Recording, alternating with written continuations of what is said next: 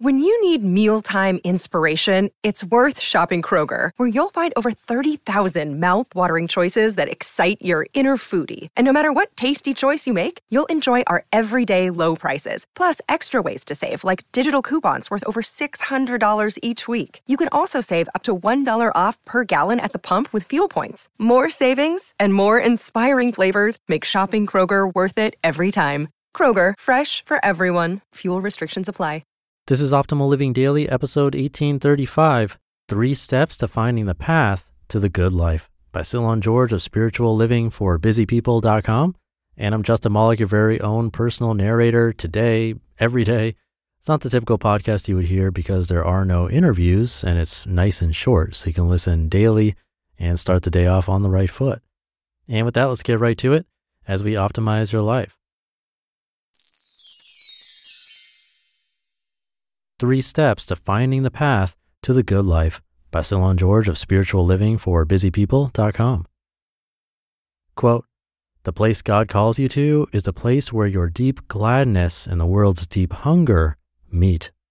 Frederick Buechner. You can be anything. The sky is the limit. The world is your oyster. You've undoubtedly heard phrases like these before. They are signs of the abundant opportunities we have to create the life of our dreams.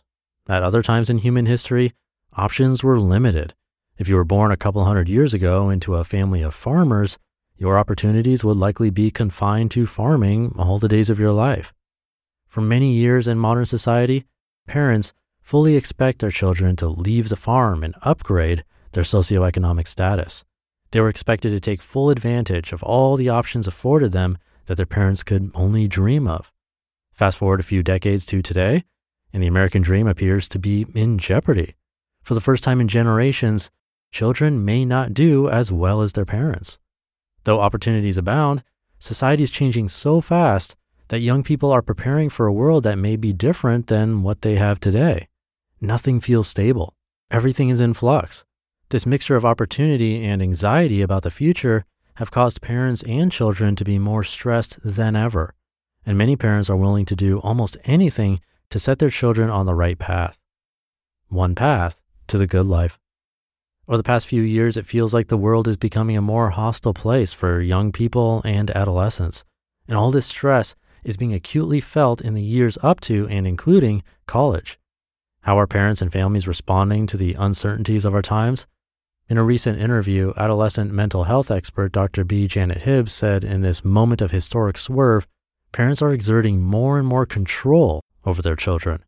Why? She states, quote, "Parents are scared that there's only one path, a linear path to the good life," end quote. Dr. Hibbs also mentioned the rise of the phenomenon called destructive perfectionism. This is the notion that kids can't tolerate not being able to excel at everything. In other words, our kids are being protected from failure, and so they are unprepared to deal with it. In another interview about college students, Stanford lecturer Denise Pope echoed this assessment, quote, "It's very scary to let your kid make a mistake or fail or not turn in their homework or get a bad grade or make a social mistake or whatever. And I think they talk about this thing, the door. We don't want the door to close. We want to keep all doors open."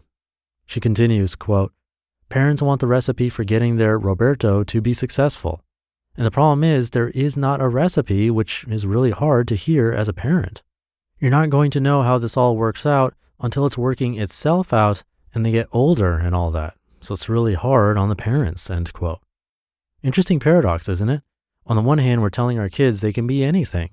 On the other, we're telling them that there's only one path to get there. And what is the good life? A stable, high-paying job, fame and fortune, family vacations? What would you do if your kid tells you they want to be a farmer rather than a Wall Street banker? What's a parent supposed to do? Shouldn't parents do all they can to ensure their kids find the right path? Shouldn't they protect them from any chance of failure or decisions that would forever take away their chances of success? Maybe as you hear this, you're thinking back to your college days and decisions you made that altered the course of your life. Maybe you expected to be in a certain career or life situation by now, but it never materialized. Maybe you spend your precious days dreaming about what life could have been if you'd made different choices. So what's a parent supposed to do? What are we supposed to do? Number 1, listen to your life. We've lost a sense of vocation or calling. We've lost the ability to patiently listen to the guidance our lives give us.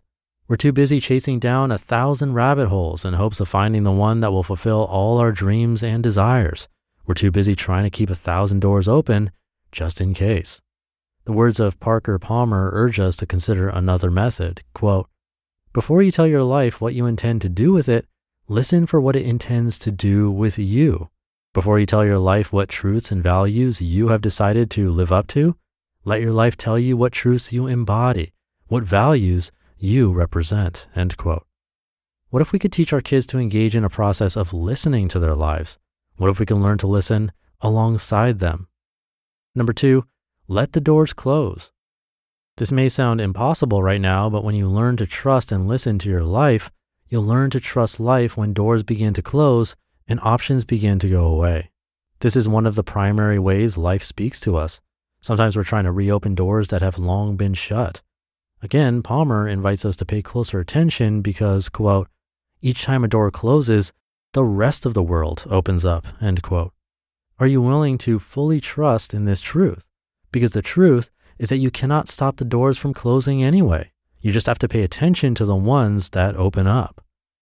Number 3, be present. When you learn to listen to your life, you'll begin to get out of your own head, and it will feel liberating. Anxiety and worry will loosen their grip as you begin to simply be present to your life and notice the people, circumstances, and things you are drawn to. You'll begin to wake up and begin to live your life fully. You'll realize that the path to a good life is to be found in the moment you are inhabiting right now. The good life. As you engage in this process, you'll discover that the good life may look very different from what your parents, your elders, and your society taught you. Trust what your life is telling you. Your life knows you better than anyone, including yourself. The path to the good life is not meant to be found, but to be lived. And as long as you have breath, you are on the path. You just listened to the post titled 3 Steps to Finding the Path to the Good Life by Cylon George of spirituallivingforbusypeople.com. He has a quiz you can take to see if you struggle with the idea of loving yourself. You can find that at spirituallivingforbusypeople.com/quiz. But that'll do it for today. Thank you for listening and sticking around until the end. Have a great weekend if you're listening in real time, and I'll see you tomorrow as usual, where your optimal life awaits.